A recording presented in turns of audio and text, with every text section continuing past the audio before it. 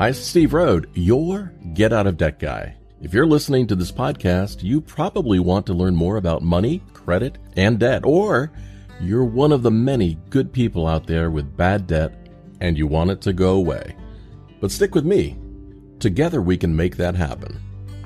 Either way, I'm here for you, and I believe a better and more financially successful future is ahead. It can be within your grasp. I'd like to ask you for a favor.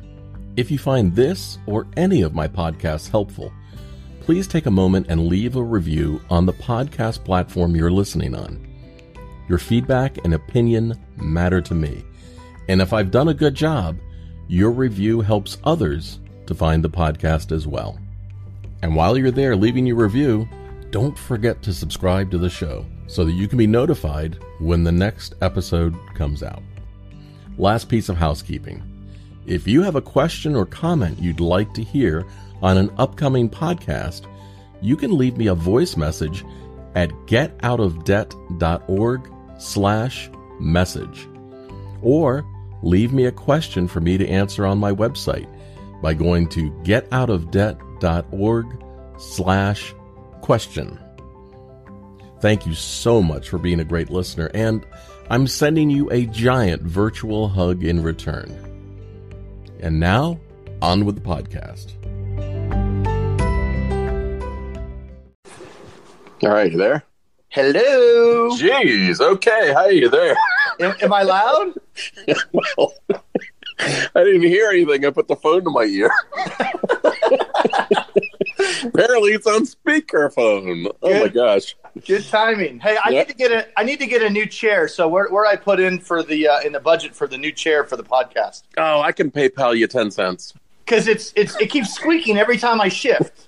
That's okay. I got dogs barking, so don't worry about it. All right. And I've got 4 things to cover, so let's get going. Okay, I'll try not to talk then if you need to be done in 20 minutes. Yeah, keep the answers short and brief. Oh yeah, how long you known me? Yeah, well, I might even include this in the podcast to give people a little taste of what goes on in the background. Oh, I'm a talker. Oh yeah, my role is He's not lying. It really is. And he hangs up and he goes back and watches a British show or whatever he was doing. Yeah, absolutely. Okay, look, we got 4 things I want to talk about in rapid fire order, and I'll let you pick the one you want to start with. One is talking about the resurgence of no-doc loans. Another one is Chinese debt chasing people. Government workers, just go get a loan, and the reader question that I sent you. Your choice. Okay, so reader, So I've got no-doc loans, Chinese, gov workers, reader. That's what I was able to write down. So let's talk about no-doc loans. I love that topic. Okay. All right. So, yeah, the resurgence of no-doc loans. Apparently, this is always cyclical and always cracks me up that people think that credit and debt problems are somehow new every time they occur.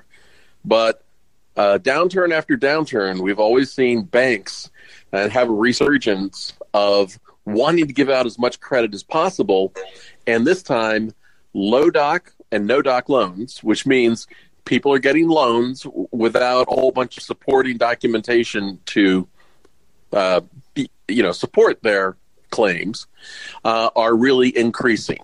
So, here's the problem. Here's my problem with this is that you and I can tell people our experience and what has happened time and time again. Nobody's going to listen. Oh no, it's the gold rush. You got to get in on it. The nice thing is as a relatively young student of history, I can attest to back before the old bubble crash, I was able to get a house, take out a loan. Of course, I worked for myself, so I really didn't have any documentation. Luckily, they didn't require it. And I was able to get a house. I pulled a whole bunch of cash out. At one point, I owed $800,000 on this house. I took the cash. I decided, hey, I don't know anything about real estate development, so I should do that, right? Because that's what everybody's doing. Smart. So I did that. And then as soon as I closed the deal for the 17 acres to put some custom homes on, the market tanked, like literally as soon as I signed the paperwork. And so the market tanked. And then all of a sudden, my house that I owed $800,000 became worth a whopping $350,000. So what a great thing that no doc loan was for me to get. Now I owed $500,000 I was $500,000 upside down on a house, and I lost the properties because I don't know jack about real estate development. Well, true story. In the late 90s, I was refinancing my house, and the mortgage broker actually said, whatever you do not fill out the income part. And I said, why? And he goes, I will fill that out when I get back to my office. And then, true story, he sneezed and blew Tums all over me. And how did that all turn out for you? I couldn't wait to sell the house and pay off the loan because it wasn't affordable at all. Oh, yeah. Yeah, exactly. So, but now the nice thing is people say, well, you can never predict the cycles and all this stuff. Well, it's actually not that hard because now once the banks start finding creative ways to get people into mortgages that they clearly can't afford, it's coming. That's when you know it's way overheated and it's just a matter of it's starting to slow down. Then people all of a sudden discover, wait a minute. And then, and when it drops fast. Yeah. Well, so yeah, the cycle is people feel very confident about the future. They start taking on debt. Credit gets easier to access. People get loaded up, and then a downturn occurs. I mean, I'm now, almost 60 years old, much older than you. Oh my God. I know. And I've actually lived through these downturns. And the one thing that I've learned is they do happen. There are warning signs. They are real. And the second thing is, I said it before, I can say the sky is falling and nobody's going to listen to me. And that's fine. Yeah. Well, let's just go on record and say what's today? It's January 2019. Don't buy a house right now. Yeah. I mean, a recession is coming. And I expect it in the next 12 months. I was talking to some investment advisors the other day, and they were already saying their managed portfolios, they're already adjusting for them coming. There are two big warning signs for me. One is default rates are low right now. But if you look at the explosion in student loans, car loans, and easy access to credit, those are all the fundamentals that lead to a crash. Yeah, I think I'm going to be so busy fairly soon that we're not going to be able to even do podcasts because. Well, the funny thing is that as these cycles occur, I could literally just go back and, post all the old questions. They'd be relevant again. Oh, yeah. Yeah. Just go back about 12 years and just start recycling the same content and go to the beach. Mm-hmm. Yeah. Excellent idea. All right. Next one. Chinese debt. So in China, interesting. They have an explosion of consumer debt. They want to get it out there, fuel the economy. Yet in China, they have an interesting way of chasing people who are behind on their debts. The thing about this story is it really makes you appreciate in America that debt collectors can only email you or call you or send you a letter, because in China, there's apparently an app that lets you identify on your smartphone people who are behind on their bills who are near you, and you can report them to the bank. Now, big deal. You can report them to the bank. But people who are on this list are unable to fly, cannot get on an airplane, and cannot get on a high-speed train. So apparently they can get on a boat and a slow train someplace. And they're also putting up billboards of people who owe banks money and showing previews before movies of, do you know this guy? Which, I mean, who wants to live through that? Yeah, well, it just makes you really, appreciate living in a country where, over 200 years ago, before even the technology was even thought about, the framers had the wherewithal to realize that the rights of the individual should be protected over the collective. And that's what makes the United States very unique. But I don't think that's an issue. I mean, because as far as shaming them into paying their bills, we deal with people every single day, and I rarely get somebody that calls me up, says, I have this debt and I'm super proud. Like everybody is, ashamed. They don't want to talk about it. They didn't do it on purpose. I mean, 99% of the people that have debt, they didn't borrow the money with the intent not to pay it back. and they've already self-inflicted more shame than they really deserve. Good point. The last thing we need is some app where friends and neighbors can be like, oh, Joe owes $10,000. What a loser. I mean, talk about pushing people over the edge. It's just ridiculous. Yeah, and you wonder why in countries like India and China that you have farmer suicide at high rates. Oh, absolutely. But that's not, like I said, it's not an issue. People already have so much shame that's self-inflicted. If most people, if they could pay it, they would pay it. My clients that come to me, they had circumstances or whatever. Right. And it's a whole big discussion that we can't get into where the system is really designed to get you into this place where you can't pay it back. But whatever on that. That's a different radio show for another 20 minutes. Right. Yeah, that's BS. That's not going to happen here. Yeah. It's like medical debt. I mean, you fall down, break your leg, have an ambulance ride to the hospital. And I guess in China, the next thing you know, there can be a billboard that you owe the hospital $20,000. Yeah, the whole thing is just ridiculous. So, yeah, I'm not going to go out. If I start, I'll get on my soapbox, and I don't want me to do that. All right, so let's we are 10 minutes in, so let's rush along here to... Hey, we're 10 minutes in, and we're 50% done. What the heck are we doing? We're on time.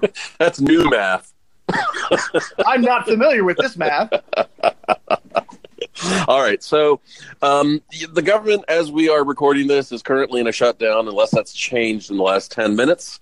And some of the government advice out there is a little bit detached from reality. For example, Commerce Secretary Wilbur Ross came out and said that government workers who are on a couple of paychecks and not getting paid should just go get a loan. Just go get a loan. It's no problem. You can borrow the money. Which seems like counterintuitive advice and careless. It's the American way, Steve. Borrow your way out. Absolutely. You want that white picket fence? Borrow the money. Get the white picket fence. Yeah, it seems like it's no concept from some people about what it's like to live paycheck to paycheck. It's not fun. Hey, and all of my, advice and knowledge comes from the School of Hard Knocks. So, when I'm talking about, everybody borrows money, I'm not immune to that. I borrow all kinds of money for crap I don't need to. Well, look, if somebody is short, I can understand missing a couple paychecks. They need to make ends meet. And so are they going to put on their best suit and go to a local bank and try to find a bank that's going to give them a loan? Or are they going to respond to the TV commercials and the, easy money now type things and get a payday loan? I would suspect there are a lot of payday loans going on. I mean, on the one hand, you got to look at it as, if whatever happened, right? So now you're in the situation today. You haven't had a paycheck in a month. And if you didn't have any kind of emergency fund, which, as you know, most Americans don't, and you're out of credit cards or whatever, I mean, you're going to do whatever you can do to keep food on the table for the family. So right. On one hand, I see the argument of, well, if you can find a loan, and there seems to be institutions that are coming out now, probably more for PR reasons, to say, oh, if you're missing your paycheck as a federal worker, we'll give you a very low interest rate or no interest or whatever. So I could see that. I think the biggest thing is just the irony of it coming from people in government telling people that they're not paying to go borrow the money, no big deal. But honestly, I've seen things going around Facebook, and I'm all for it. If they're going to have a government shutdown, I think the first people that shouldn't be getting paid is all the politicians. I think this stuff would get worked out like by dinner time if none of the people on Capitol Hill were getting a paycheck either. I mean, Well, the politicians work that out because apparently you can't change pay structure between elections. Yeah, of course not. But I think we could solve a lot of the problems in this country if the politicians just had to follow the same rules. They had to have our health care that we get. Oh, yeah. And if there's a government shutdown, they're in it too. All of a sudden, crap would just magically get worked out. No problem. Yeah, the other thing that cracks me up too is when you hear a government pundit say, I don't understand what the problem is because lots of creditors have said that they'll work with people.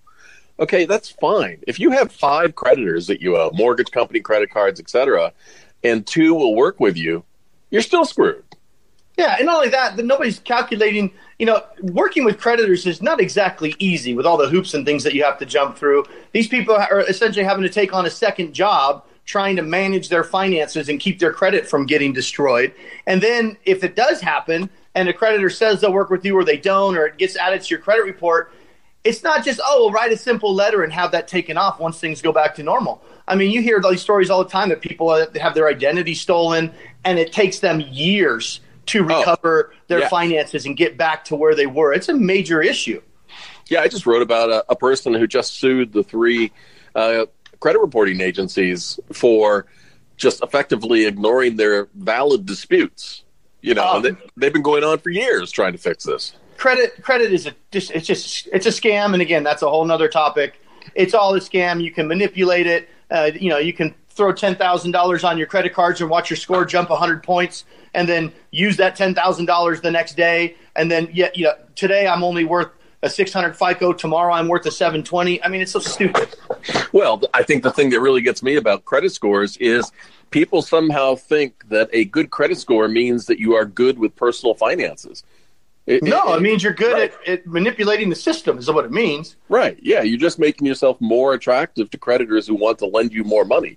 Not that you're responsible in any way. Yeah. And then stupid things like trying to shop around for a good loan, but then you get too many dings because this lender reported to Equifax and this lender reported to TransUnion. All of a sudden your score drops 20 points because you have several hard inquiries. The whole thing is just a scam designed to confuse consumers and get them to pay more interest when they don't have it all figured out. Yeah, if you go back to the origins of the credit score, before that, you actually met with somebody who looked at your situation and made a decision based on you, your character, your capacity, your collateral, etc. But the credit score was designed and came out in the late 80s to allow creditors to make rapid, automated decisions about who they wanted to lend to. It was a mass market sales product. Do I have like a minute and a half to tell my story on that real quick? Absolutely. All right. So this is in my younger days. I'm much older and wiser now, but we just got our first house, and I can't remember what I needed a loan for. I don't know what it was, but I got all dressed up, told my wife, hey, I'm going to go to the bank. I'm going to try to get a loan. So I got all dressed up, took a shower. I drove our nice car to the bank in case they, looked in the parking lot. And I went in there and I walked up and I said, who can I talk to about getting a loan? And the teller looks at me, and she points to a telephone on the wall. Right. So I'll deject. I got a tie on, This was like 15 years ago, so it was probably, 2004, something like that. I don't know. So I walk over to the telephone in this little booth, and I call, and I get this lady who may have been in the U.S., may not have been. I couldn't tell. Just asked me the question. Oh, I'm sorry, you've been denied. Okay, thank you. Yeah. Now you're in your best clothes in a booth in a bank. Yeah, and I'll just leave. But I mean, at least nobody knew I got denied. Yeah, and the flip side of that is, I can remember a time way back when you had a relationship with your banker, and that your banker would actually come to see you. And if you picked up the phone and you said, hey, Bob, I need to borrow $10,000, Bob would go, yeah, no problem. Steve, though, that still does exist. It's these people call them flyover states, but in a lot of places in the Midwest, there's local banks there, and you do know the manager or the bank, right? And you go in there, and a lot of it is credit based on your history with that bank. My brother had a relationship like that set up at his local bank for years, where he could just go in, and because of his word, how much money do you need, Dave? Okay, here you go. And no matter what, he would make sure it was paid back, right? And so that does still exist. It's just not on the outer edges of the country. Well, as fate would have it, as we're sitting here recording this, I just get a news alert that congressional leaders and President Trump have reached a tentative deal to reopen the government without wall funds. So maybe people will get paychecks soon, and they'll have to pay all those late fees and take the credit ding for not getting paid and missing bills. Anyway, Let's move on. The last one is a really, in 2 minutes, a complicated question. If you want to read the question, it's at getoutofdebt.org/118540, 118540. The big thing I want to talk about this reader question, I sent it to you, it's a book, is that sometimes there's always an option to deal with debt, but sometimes it's going to involve some sort of sacrifice.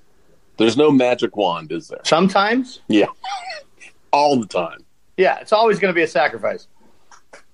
Well, and so you may have to give up something in order to achieve your goal. You may have to downsize or file bankruptcy to get rid of your consumer debt to afford your student loan debt that can't be discharged, or something else. I mean, Damon, how many times do you have to bring people to reality? Every time somebody calls me for help. And no, it's not like I have to bring everybody to reality, because most people know it. What they need is somebody that, an outside perspective that can just run through the different options. Because my job as a consultant and a coach is not to tell them, like you get on these national radio programs, that, oh, you have to sell your house, or you have to do this, or you have to do that. No, it's not like that. There's usually several different strategies and options. So my job is to say, look, here's the different ways that we can mathematically deal with this. Here's the pros, here's the cons of each of these strategies. Some are going to require more sacrifice than others, but it's your life and it's your money and it's your credit. It's your job to decide. My job is to really lay it out for you really clearly so you can look at each one of them and mull it over and decide what's right for you, because typically everything's going to have different degrees of sacrifice, like the Dave Ramsey eating beans and rice and living like nobody else today so you can live like nobody else tomorrow. Oh, don't even get me started on Dave Ramsey. That's fine, and it works for some people, but doesn't work for everybody. Some people aren't ready to do that extreme, and they don't want to downsize their life. So there's other options that you have to look at, and then you have to let the client decide what's right for them and their family. I'm with you. It doesn't have to be about extremes. It has to be about making an informed decision that you can stick with for a long period of time to deal with your situation. That's it. Yeah. I mean, you can have a quick solution to problem debt like bankruptcy as long as it's part of a plan on how you're going to do better moving forward. That's all. Yeah. And I get a lot of people that come to me and say, oh, I don't want to file bankruptcy. And again, I'm not here pushing bankruptcy, but the way I look at it is I like to go through and look at process of elimination. Okay, if you're going to say no to something, let's make sure we know why you're saying no. Not just because you read something on the internet or you heard that it's going to ruin your life for 10 years or whatever. Let's go through, and then if we find some non-starters, great. We can at least check that off the list. But now you can make a more informed decision because we looked at every single thing. And I can't tell you how many times people have come to me, I don't want to file bankruptcy, but then we explore it a little bit. And then they realize that bankruptcy is not going to do to them what they thought it was going to do. Right. And then they're like, well, can you find a bankruptcy attorney for me? I want to go get this done tomorrow.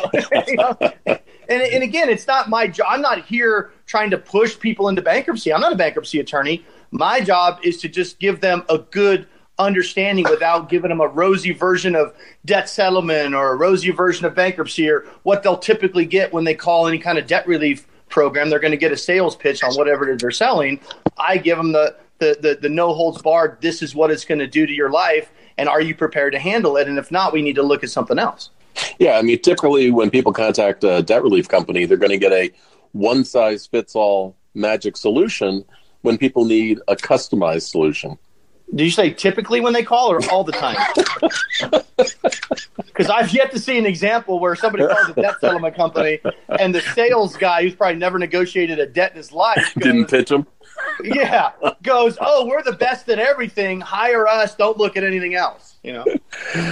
All right, we're out of time. Thank you, my friend. And people need to find you. They go to DamonDay.com.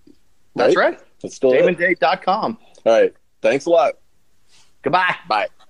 This is Steve Rode, your Get Out of Debt guy. If you want more advice or you want some free help, be sure to visit me at the getoutofdebt.org website. And while you're at the site, don't forget to subscribe to this podcast for even more practical tips and advice.